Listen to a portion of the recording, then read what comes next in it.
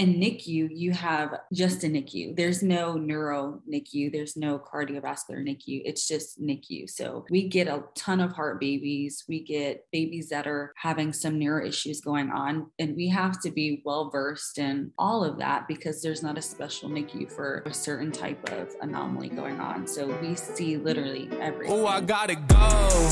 I've been working, told them please don't hit my phone. I'm in my zone, bruh, just leave me alone. Was on the road, but I swear I'm coming home. Now the drinks on me, I think we need a toast. See, I did it for me. Now my old friends calling, told them nothing's for free. Told me time is money, dog, swear I paid all my fees. I was starving for this game, now my family can eat. Hey everyone, welcome to the Cup of Nurses show with your hosts, Peter and Matt, two nurses on a mission to change this world, one conversation at a time. So let's jump right into it. But before that, if you find value in this show and want to join us on this mission, please review the show and share. It would mean everything to us. cupofnurses.com for the latest merch releases, updates, and everything that's going on. For our lifestyle podcast, check out wearefrontlinewarriors.com. Another amazing guest here. I'd like to introduce you to Alexis Nicole. Alexis Nicole is a registered nurse with experience in the ER, OB, and the NICU. She's also the creator and founder of Nurse Nook. Nurse Nook is a YouTube channel and brand that was created to share Alexis's journey through nursing school and her current nursing experience. She shares both experience and inspiration all along her nursing way. We talk about topics such as working in the ER, the NICU, how to deal with stress and mindfulness. Hey Alexis, welcome to the show. Thank you for getting on. Can you give us a little background about yourself and how did you get to where you are today? Yeah, so thank you guys so much for having me. So I am currently a neonatal ICU nurse. I've been in the NICU now for just over a year and a half. But before that, I have almost 5 years. It'll be 5 years this October, total experience as a registered nurse. I ended up starting in ER, which is totally different from my original plan. So I always tell nursing students that go in school with an open mind. You may have your heart set on one field, but you may, experience something totally different in clinicals that may change your mind. And that's exactly what happened with me. So I had this idea that I only wanted to do NICU. I didn't want to touch an adult. I didn't want to learn adult assessment. I just wanted to strictly work with babies. And one day I had the opportunity to shadow in the ER, the adult ER. And I was like, oh my goodness, this is absolutely crazy. This is so hectic. This is so stressful. I want to do this. And so I ended up, when I graduated, I immediately got a job in the ER, thankfully. And I was there for about a year. I was in the adult ER for about a year. And then I kind of got tired of that. When I say tired, I mean a little bit more like burnt out and uninterested. And then I ended up moving to Houston to work over here. And then I got a job in the pediatric ER. And then from there is where I kind of finally realized, okay, I think I'm ready to move to the NICU. Like I know I've always wanted to do NICU. I kind of got the adrenaline out of my system. But by the time I was ready for that, COVID had hit and no NICUs were hiring. A lot of the hospitals and great jobs were on a hiring freeze.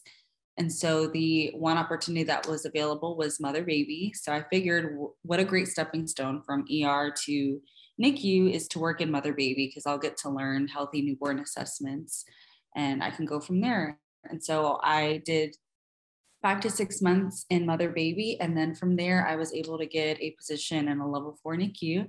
And I have been there ever since and I love it. What was the biggest takeaway or biggest difference you noticed moving from adults to peds? Because when I did, or in the NICU, because for me, it was medication is given at such small doses. That was my biggest takeaway when I shadow like NICU or any kind of ped stuff is the dosage is super minuscule compared to what you give to adults. What's like the biggest difference you've noticed?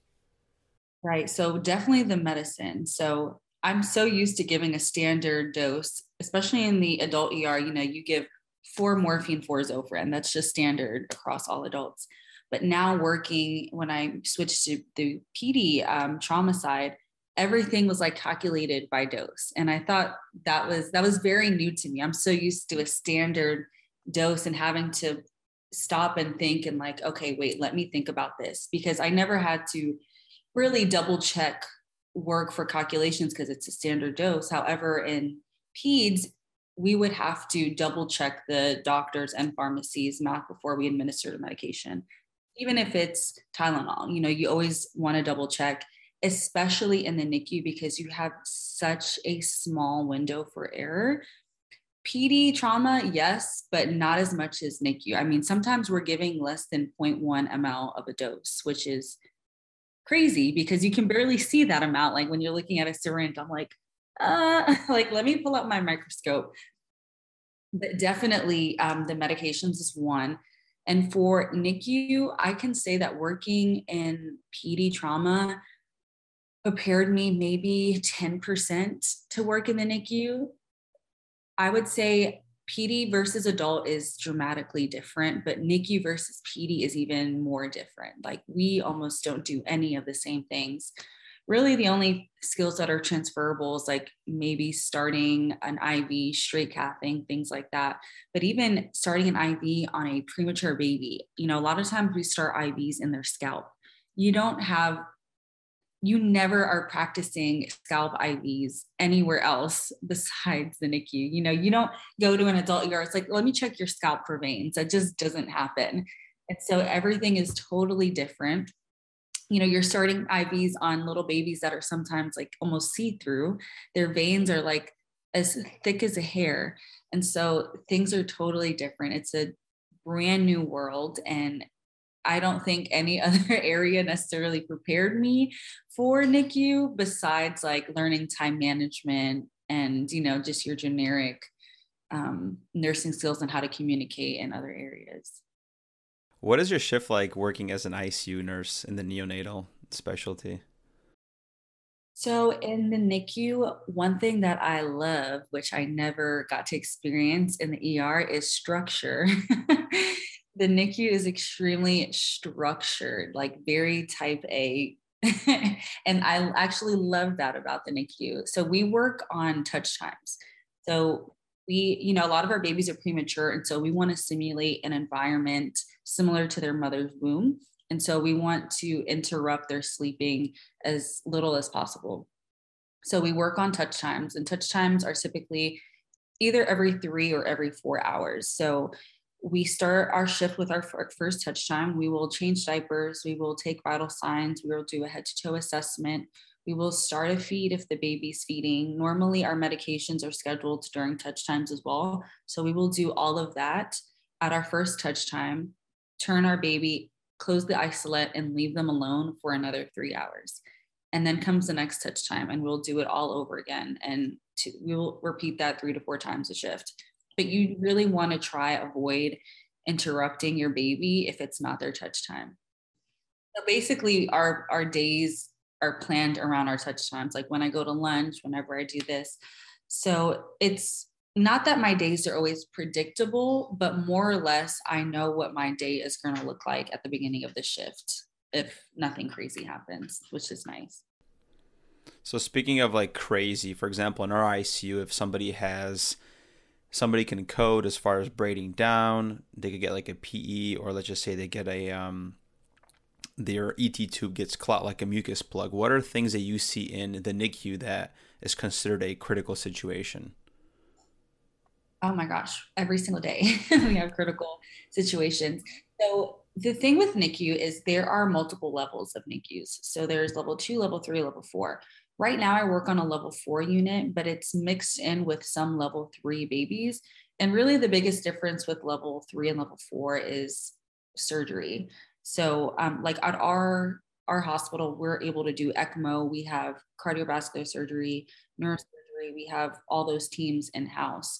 Whereas in level 2, it's more feeder growers, less critical babies. You won't have babies on vents in level 2, maybe some nasal cannulas, but that's pretty much it. And so being on a more critical unit, we have a lot sicker babies. So we have things that happen very frequently. And the thing with babies is when they crash fast. I have started a shift with a baby that was fairly stable and okay. And by the end of the shift, we were coding. They crash really, really fast. And so babies tend to brady a lot. The biggest thing with our NICU babies is their respiratory health. That is really the biggest hurdle that we try to get over. Normally, if a baby is coding, if a baby is breathing, it's all like respiratory related. So we're frequently, we put in chest tubes often.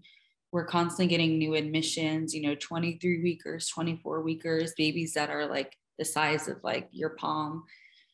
We have that happening all day long. So we're constantly, we have a transport team that goes to deliveries and will bring us preemie babies or babies with anomalies from like outside hospitals. We'll fly them in. We'll go by ground and transport babies in. So we have a lot of, there's just a lot of different things going on. And I actually saw a video on TikTok recently, which is funny. TikTok is very influential, but I was watching a video on TikTok that really like made me think. And they were basically saying how in the adult setting, you have a neuro ICU and you'll have neuro ICU nurses there. You will have a CV ICU and you will have CV ICU nurses there. You have like basically a different ICU for every body system.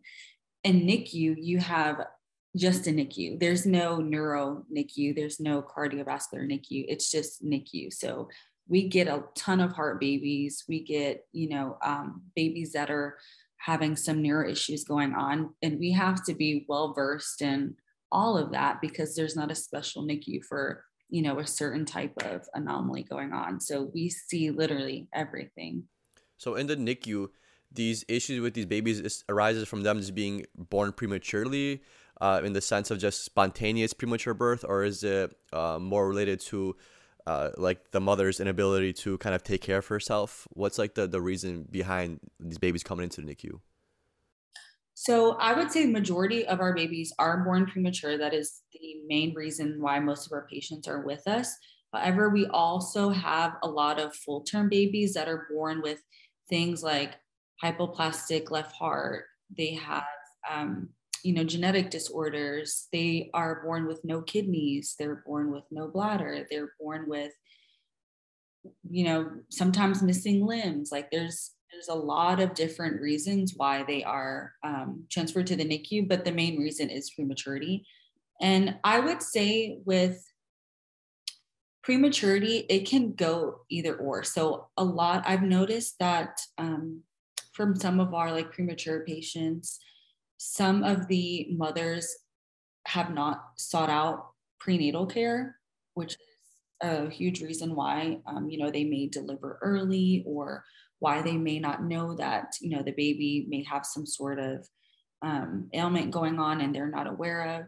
And so I would say not seeking prenatal care does kind of exacerbate the chances of a baby being born and having to come to the NICU. But really, sometimes it's just spontaneous. You really can't put a reason on exactly why this mom went into preterm labor. A lot of times, their placenta erupted or they're bleeding spontaneously. There's a ton of different reasons why babies are born premature, and we see like absolutely all of them. And for example, like you're mentioning, if there might be a child that's born with one kidney or no kidneys or bladder issues, is that something you find out later on, or do you know this before the mother gives birth? Typically, we will know that the baby has these anomalies before birth. So parents are usually already prepared for this. They know what what the first year of life is going to look like. They know they're going to be in the NICU for a very long time. Typically, we find things out like this because babies or pregnant women get like an anatomy scan. You can see what their kidneys are looking like. You normally know if a baby's going to be born with hypoplastic left heart, things like this. They're usually prepped for, but like I said, if a mom has not sought out any prenatal care, a lot of these things can also be a surprise. A lot, because you're not always prepared to be spending the first 6 months of your baby's life in the NICU. Yeah, and then you brought up the family, that they're like some of them maybe prepared for like a rough year. How does your interaction with the family compare to the interaction with a family that you had when you were working with adults? Is there a difference in that? Oh yeah. Oh, I was actually talking about this recently.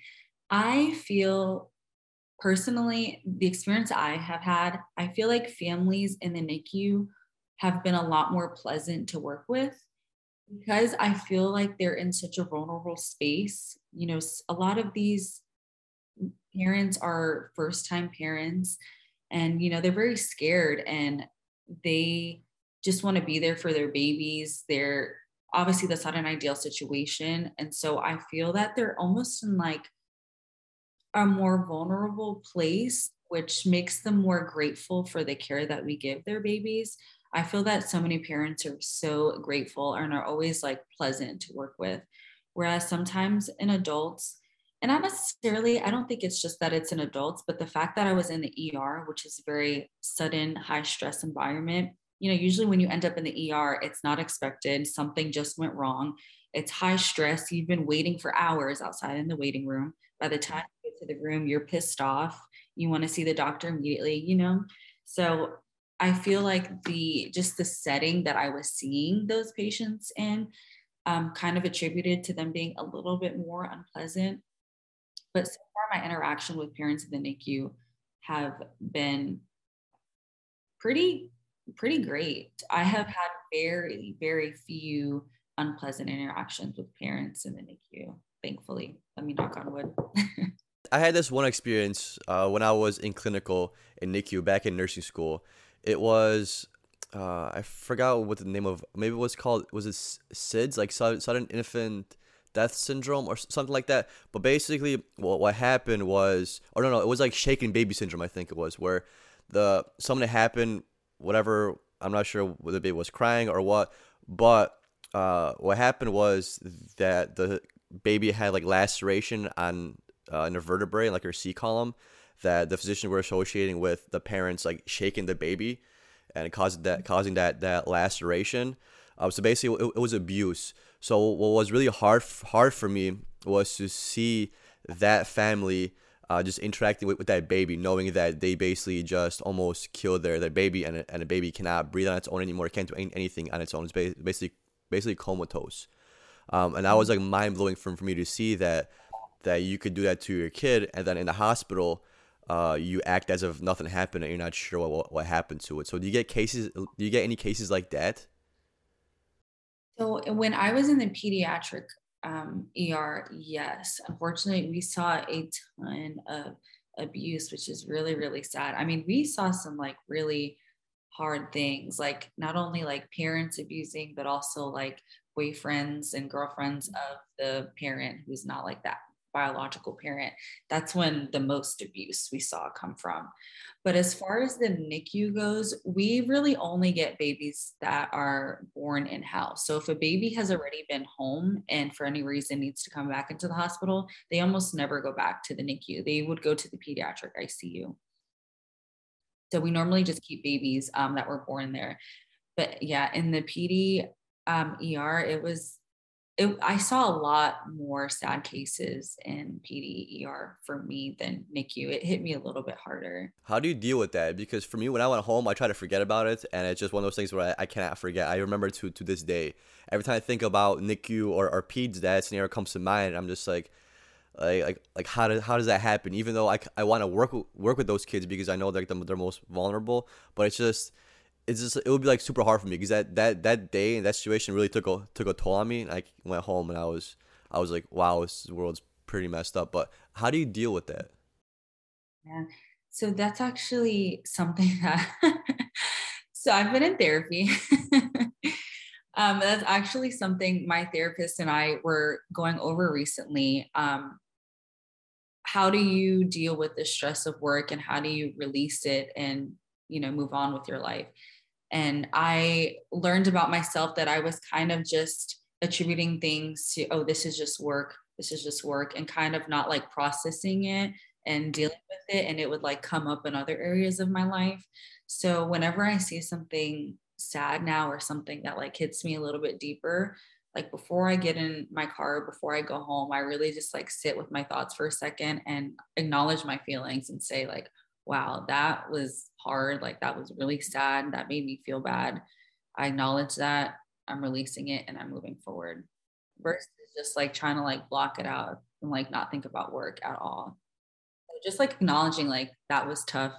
This is some hard stuff that I deal with, and just kind of letting it go and releasing it. Because it's hard, but again, we're humans. It's hard not to recall certain things. I mean, there's stuff that I saw my first year as a nurse that I still remember to this day. I mean, we're human. It's not like we can just like totally erase all of our bad memories and bad feelings. That's not realistic. But it's also important to like sit with those emotions for a second and realize like, okay, this is hard. This is tough. Like that made me sad, or at least like talking to someone about it. Like I had a really sad day today, whatever, like I'm releasing it. I'm going to get past it versus just like never addressing it.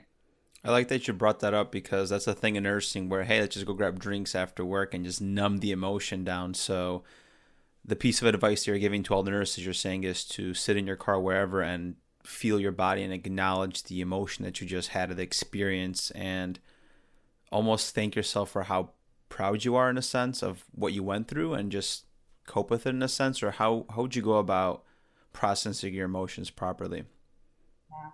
Well, that's a whole nother can of worms, alcoholism and nursing, because that is something that, you know, you see everywhere you go, every unit. And that's like, it's basically has become like a community way of dealing with like the stresses of your job, you know, like let's go grab drinks after.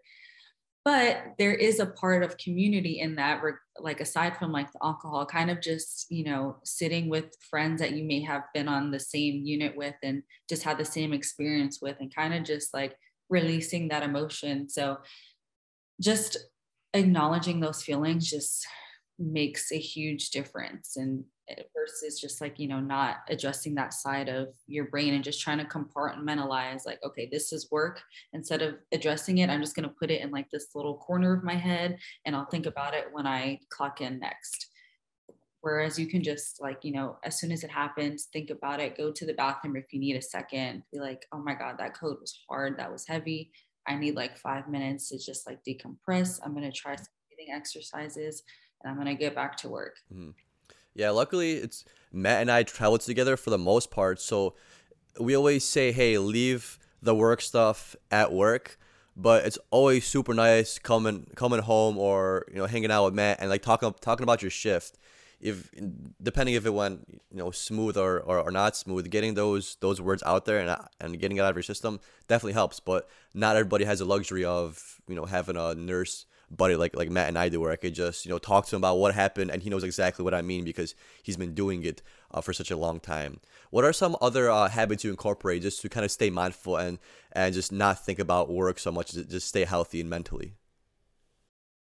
I am a huge avid reader. I love reading. I've been like more recently stressed out. And so I typically read a lot of like self-help and like mindfulness books. And I was getting to the point where I'm like, okay, I just need a break. So I started rereading the whole like Harry Potter series. I love me some Harry Potter. And it's just one of those things where, you know, it's not just watching trash TV. I'm still like sitting in like quiet. I'm still being peaceful, but like I'm just reading something that doesn't necessarily have any like deep value, but it's just a way to kind of like turn off my brain for a second and like indulge in a fantasy world that just makes me feel happy. Do you have a favorite self-help book that you've recently read that's been profound to you? Oh my gosh. I recently read a book called The Subtle Art of Not Giving an F by, I believe, Mark Manson. Yeah, I believe that's the author's name. Amazing book. Totally recommend. The title threw me off a little bit. I thought it was going to be a little bit different than what it was. I thought it was going to be like how to not care about anything. But the great thing that he shared was not that you shouldn't care about anything, but know how to care about what's important. And so he brought up a lot of different examples on how, you know, if someone has nothing better to think about or nothing more to care about, they're going to get more upset at the little things because they don't have anything like bigger going on or to pay attention to in their lives. And that book was very like moving for me because it was very much like, you know what, you're right. And how not to like, you know, get mad at the little stuff, or whenever a coworker is like not getting along with you. He used a lot of like real life examples that really like applied to not only like my personal life, but like applied to my work life and things that I could, you know, incorporate into my life at work, and how to just kind of like let the small stuff like roll off of you. Yeah, that book is definitely on my to read list. Up next, I've been slowly reading. I've been knocking out like one book in like 2 or 3 months. I've been slacking, but I've been trying to catch up for the most part. Be honest, it's like 6 months, man. This one, yeah, maybe this one was probably because I was reading a book in between reading this book, so I was like doubling up. That's probably one of my issues. But you mentioned, Alexis, you mentioned that you're stressed out lately. What's been stressing you out? Is it school? What's going on? Is it a personal thing? It's just, so I was recently on night shift, and I have been off now for a little over a month, and it was just being on night shift for over a year and a half was really getting to me. Like at first I was doing night shift with no problem, but after a while it was literally eating me alive. Like I started developing like GERD, I started developing like heart palpitations. Like night shift is no joke. And I've never wanted to. I initially used to do night shift maybe like 2-3 years ago. I got a taste of what day shift was like, and I was like, oh my God, I didn't realize how bad I felt until I started on day shift. And I was like, oh, I feel like a normal human being now. It feels really good. And then in order to get my NICU position now, I had to start on nights, which I did not want to do, but I'm like, whatever, this is my dream job, I'm going to suck it up. And it really started affecting me. Like it started affecting my mental health, my physical health. I was just like all over the place. And so now I luckily am on day shift now, but I'm still like dealing with like the after effects and like getting my mind back together from being on night shift. So just helping, just like adding these like little simple things like meditating more, being more mindful, reading better books, like kind of just helped like put me on like a better path. I know exactly what you mean because I just got off night shift. I did it for another stretch of a year. And after the first month, that fog that you have when you wake up when you're a night shift nurse completely dissipates, and you're actually flowing every single day versus having this mental fog that you have to almost like clear up to kind of get back to yourself after a day or two. So with all the experience that you have as a nurse along with your journey, what's one piece of advice or a few that you would give to nurses or to yourself if you looked back that really resonate with you along this journey? Like for night shift specifically? It could be anything. Any advice for new nurses or new grads? I have a lot of advice. This is like, I have a YouTube channel like dedicated all to like advice for like new nurses and new grads and just people in the specialty.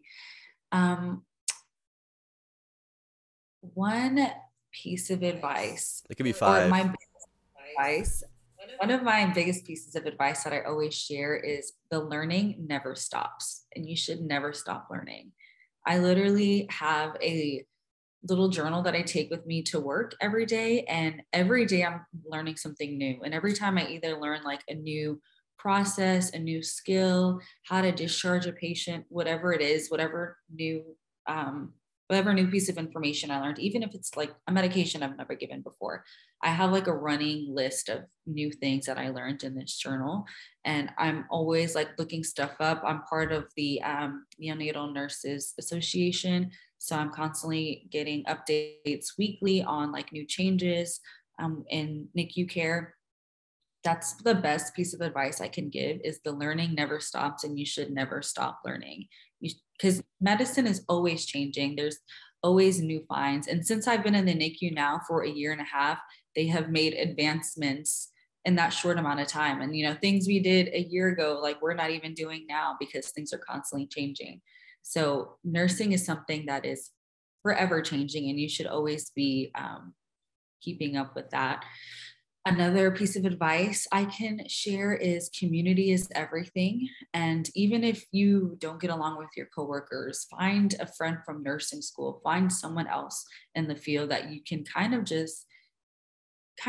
vent to and just share similar experiences, and ask this person like, hey, how do you deal with this? Or have you experienced this before? Just having some sense of community makes nursing a lot less scary and it gives you a lot more, of motivation to keep pushing through, because sometimes it can be a little scary, especially when you're starting off as a new grad or starting on a new unit. You feel stupid. You feel like, oh my God, I don't know what I'm doing. And so having someone else to lean on, or a small community to lean on, to know that you're not alone and to just share experiences with, I think is huge. How are your coworkers? You don't gotta talk anything about it, but how is the unit dynamics on your floor? So it's interesting because this is, well, besides Mother Baby, this is one of the first times that I've worked on like a all female unit, because the ER is very co-ed. My boyfriend and I actually used to work we used to work in an ER together. But now it is all women. We have 300 nurses on our unit, and maybe like a couple are men, and it's like split up between day and night shift. So I almost like never work with men at all. And it's interesting because it can be a little bit like high school, when you have so many women in one unit together. You definitely have like your little cliques here and there. But one thing I could say is everyone has been very nice and welcoming to me. Everyone has been very helpful. There is a huge personality difference between like ER nurses and NICU nurses. I feel like NICU nurses are more the type to, like create crafts for you and like make little pretty name cards for the babies and do the footprints and artistic things. And the ER nurses are totally opposite. They're a little bit more like hardcore. So it's definitely different. I'm not like the very like artsy, crafty type of NICU nurse. I'm very much like the more like lax type, but it's growing on me. I find myself sometimes like making like little art crafts for the babies. So it's definitely a different dynamic, but I'm learning. Maybe for wintertime you can make, cut out those snowflakes for the things and paste them on the doors. And it's funny you brought that up, because when you work with a unit with more dudes, because Matt and I, we worked in a few units where there's like a pretty high male nurse population. Sometimes you just work with more guys than girls, and if you have that more guys than girls for like a consecutive few shifts, I feel like guys kind of go same way to like they're like almost high schoolish. But I feel like guys make things a competition. Like I know Matt back in Santa Monica, you had like the who could jump the furthest. You guys had that, oh, yeah. And then like the pull ups. You're always trying to think of something to like do. Same in high school, you're always trying to be competitive. So it's like a similar dynamics to women, except this is how the men do things. Instead of like artsy craftsy, we try to like compete for some reason. Who could do the most pull-ups? That is a guy thing to do. That's awesome. Totally. So it's super fun, and it's cool how that works. And it's good that you're able to do that in that kind of environment, because everyone is stressed. No matter if you're a guy or a girl, nursing is stressful. So it's always nice when you could de-stress in those kind of ways that are fun, but more appropriate, you could say, instead of drinking alcohol. Yeah. There you go. And I know you also have a YouTube channel. You're very involved in the YouTube sphere. So how are you managing your social media career and being a nurse? But before even that question, what made you start YouTube and how did you get into it? Yeah, so I actually used to be totally obsessed with watching YouTube videos of other nurses and nursing students.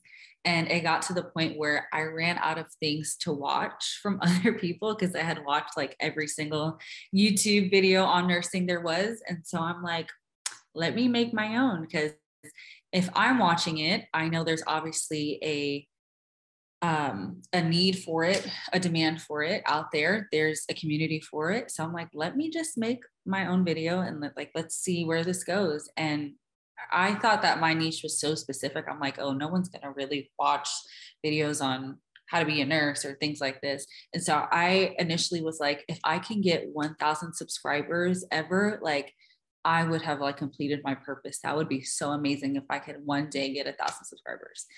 And I ended up getting 1,000 subscribers in like a month.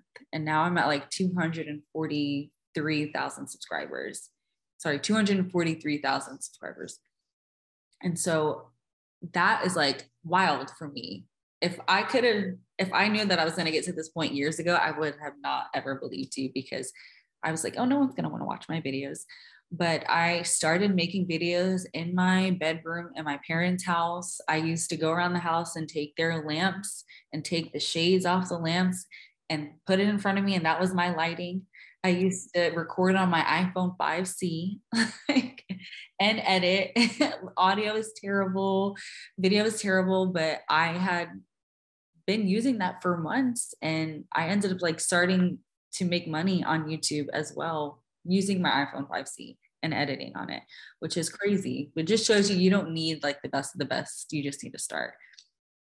And so from there, it kind of just took off. And after a couple months, I was actually making money from it. And I was like, oh my gosh, this can actually be something. And it's something I really enjoyed because I felt like I was kind of like giving back a little bit, like sharing my experience. I know how it felt like for me when I thought I was never going to get into nursing school, and how much I wanted to like watch other people that, and think this could possibly be me one day. And so I was doing that for other people, and it just made me feel good to share my experience and how I thought I was never going to get in. And if I felt this way, it's okay for you to feel this way too. And so from there, now I'm 5 years in, and it's become like almost like a whole second career for me.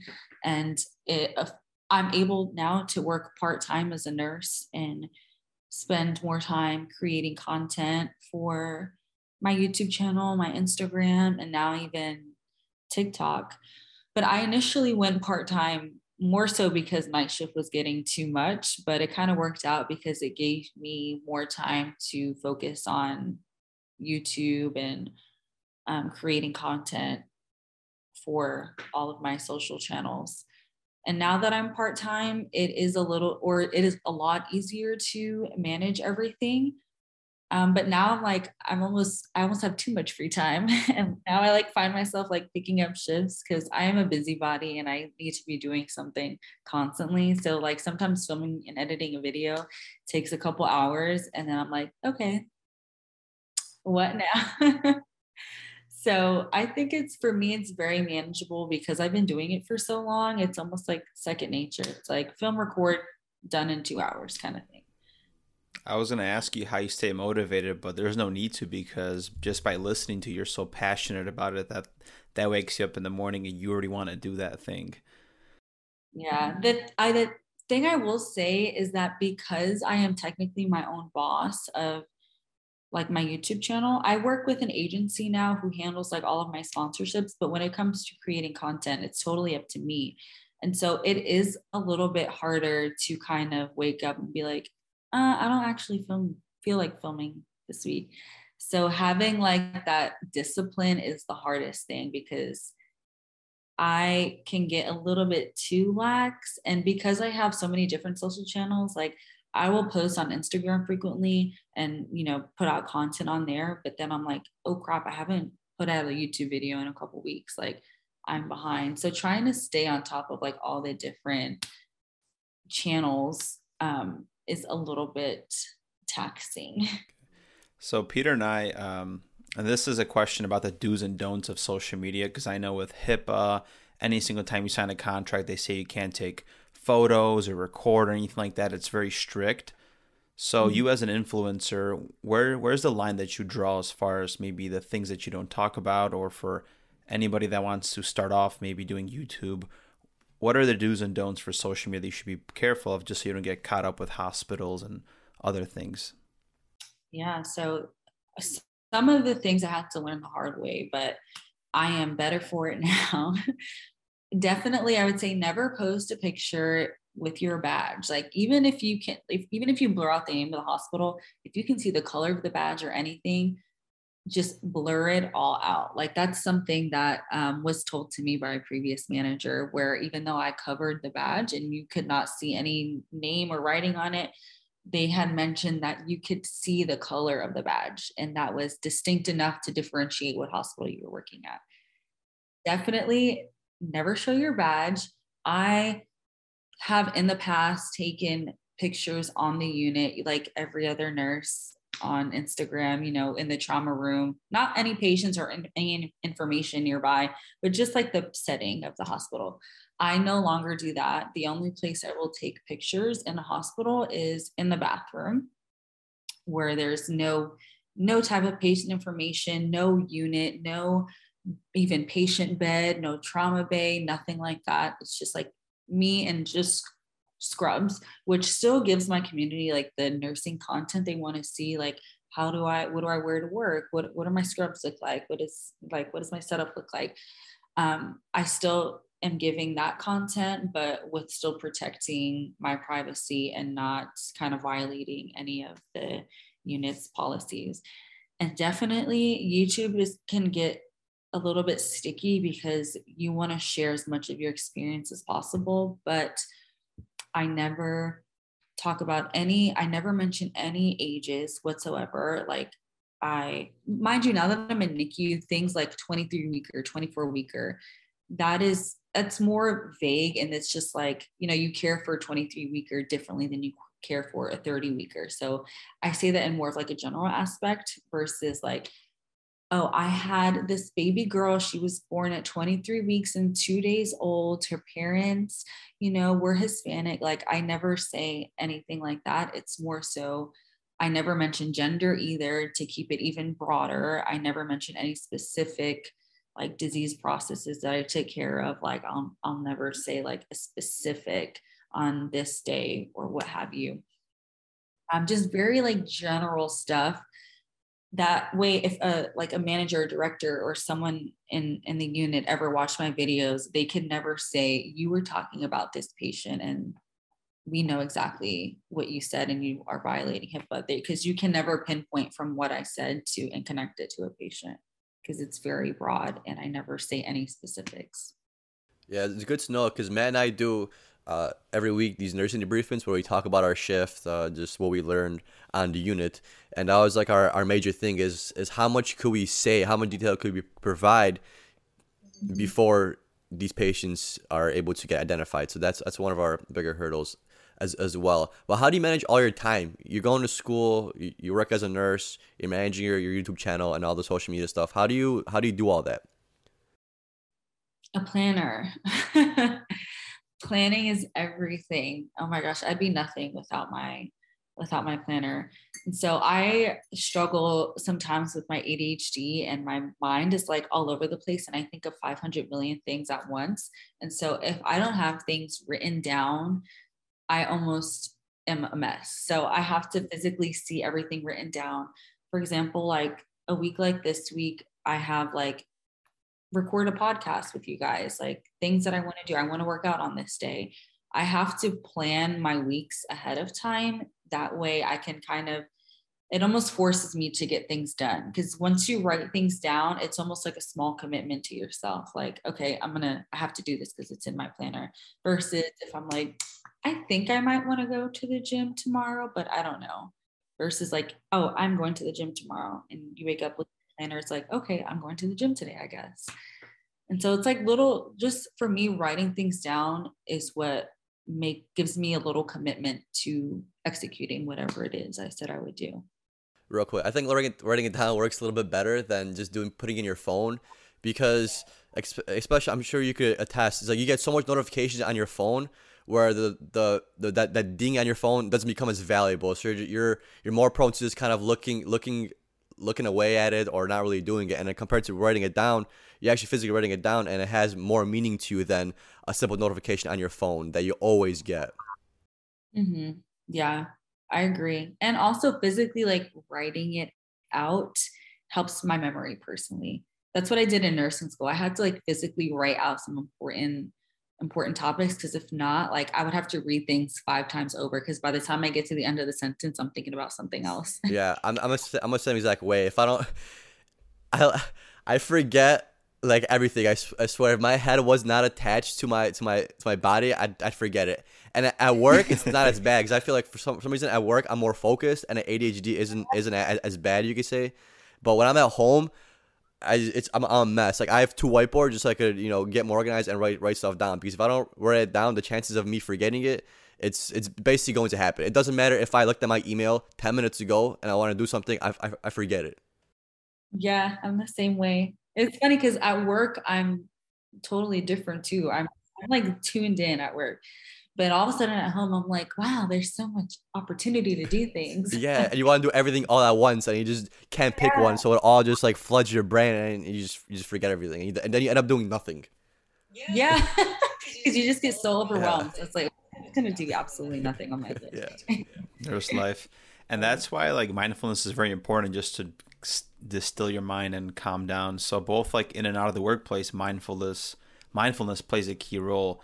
Can you recall a time in your life when you finally picked up on mindfulness, or maybe felt super stressed that you're like, wow, I need to do something because I'm not managing my thoughts or feelings, emotions properly? So I actually started meditating seriously when I first moved to Houston to work as a nurse. It had been the first time that I was living alone. I was living away from family. That not only starting a new specialty, but I was also living in a new city. I was, totally taken out of my comfort zone. And so that was a challenging time for me. And that is when I really started to get back into reading, meditating. I started learning about like this whole area of the internet called like mindfulness. And like, there's like a whole plethora of knowledge out there about that I've never really tapped into before. And so I started reading one of my first, I guess you can say, mindfulness books is How to Be a Badass by Jen Sincero. Have you ever heard of that series? That book is what really like jump-started me into like this whole like journey of like self-help books and what have you. But that's when I really started like meditating and feeling like, oh my gosh, like this actually was great. This was like free feel goodness without, I don't have to do anything but just sit here and just feel, which is cool. And it just poured into every other area of my life, not only like personally and the things I was struggling with, but also in the workplace and working in such a stressful environment. Just being able to, take a second and to just breathe and like be with my body and, know that whatever is happening will pass. It was a really cool feeling. Yeah, Peter and I are huge proponents of mindfulness, wellness, and everything we're doing with the Frontline Warriors brand that we're launching, because nurses are almost like the new veterans, if you think about it. We came from war, aka the pandemic, and the stress that's always been there. And our government, in a way, didn't really take care of us, or hospitals didn't take care of us in any way. Nothing changed. So you have nurses that are trying to deal with their emotions, or maybe are considering therapy, or it's frowned upon. So we all need to open up the community as far as nurses to self-care. It's where we are the number one priority. And if we prioritize ourselves, that's how we can give back to our patients and other nurses and thrive in our workplace. Right. I think that's awesome. And I think the hospital I'm currently working at definitely took steps to kind of take care of the nurses. So they actually pay for my therapy. And they also, I'm not sure if you guys have ever heard of like the Headspace app, but it's a small gesture, but it's very meaningful. Like they paid for a subscription for all the nurses to like the Headspace app. So we can go in and like practice mindfulness and meditation. And the fact that therapy can be expensive. So the fact that I don't have to pay for therapy and it's covered by my hospital is huge. It's just like one thing that's like, takes a little burden off of me, and it's a way to kind of restore myself. Yeah, 100%. I love that. I had this idea of how wonderful would it be if hospitals provided a gym membership for you, for everybody. You don't necessarily have to go if you don't want to, but like a standard thing, because I know, especially for guys, one of the ways we get stressed out is by being physical. Going to the gym turns my day from me waking up being a little sourpuss to going to the gym, and now I'm thinking I'm the best person in the world. That provides a lot of value. Those little things, like you mentioned, the Headspace app, that hospitals aren't doing, but it helps. It helps a lot of people. It's just like either people don't know that it's out there, and most people don't know that those things are out there. And if you introduce that to a population of nurses, they're gonna take advantage of it, because we are stressed out, and we are looking for different outlets of how to relieve our stress. And how cool would it be for your place of employment helping you to get your stress out instead of messaging you every week, hey, can you come in for a shift? How nice would it be to get a message like, hey, did you go on your Headspace app this week? Hey, we have this new subscription program. If you pay $5 a month to us, whatever, we're going to give you this, and that. It's something that hopefully there's going to be a bigger push for, because nurses are leaving staff to do travel nursing. Why? Because they're stressed out on their unit and they want to make more money. So if you want to give your nurses more money, at least give them something else that's going to want to make them stay on your unit. Right. I totally agree with you, especially when you said like there's things that might be out there that they might not know about. So like for me, like the therapy that my hospital offered wasn't really like advertised much. I kind of like had to find it. And I feel like it's same thing with like the Headspace app. I kind of had to like find it. It wasn't like, oh, like this is what we're doing. Hi. It wasn't in your face. And so I think if they kind of just like pushed a little bit more of like the benefits that they offer, because there's actually a ton of hospitals out there that do offer free therapy for their employees. And I just don't think people know about it. And so one thing I always say, like, you need to go to your HR department and see all the benefits that are available to you. Even things like discount programs. Like I've gotten discounts on things through my hospital, even like my phone service, things like that a lot of people don't know about because they're not taking advantage of the benefits that are offered. And it's not only their fault, but sometimes you have to do the work, unfortunately, and like look for things that you were eligible for. Good piece of advice for all the nurses out there. Go check out HR and see what you can get from the hospital. Yes, seriously. So Alexis, one last question we'd like to ask all of our guests. So if you had an opportunity to have a cup of coffee with anybody one last time, who would it be and why? Like in my personal life or just anybody? Anyone. It could be somebody from history, maybe somebody you know now. Oh my gosh, my queen. People are going to laugh at me, but I love Oprah. She is my queen. I really just love what she has done with her life and where she started and where she came from. And she has really built her life up from nothing, which is so admirable to me. And, her legacy that she left behind, she's always mind you, she makes a ridiculous amount of money, but she pours into the community by like giving us valuable content. She has made, schools in other countries. And I just think she's an amazing woman. And I would just love a little cup of tea with her. She's definitely an awesome entrepreneur. She's done so much. Alexis, where can people find you?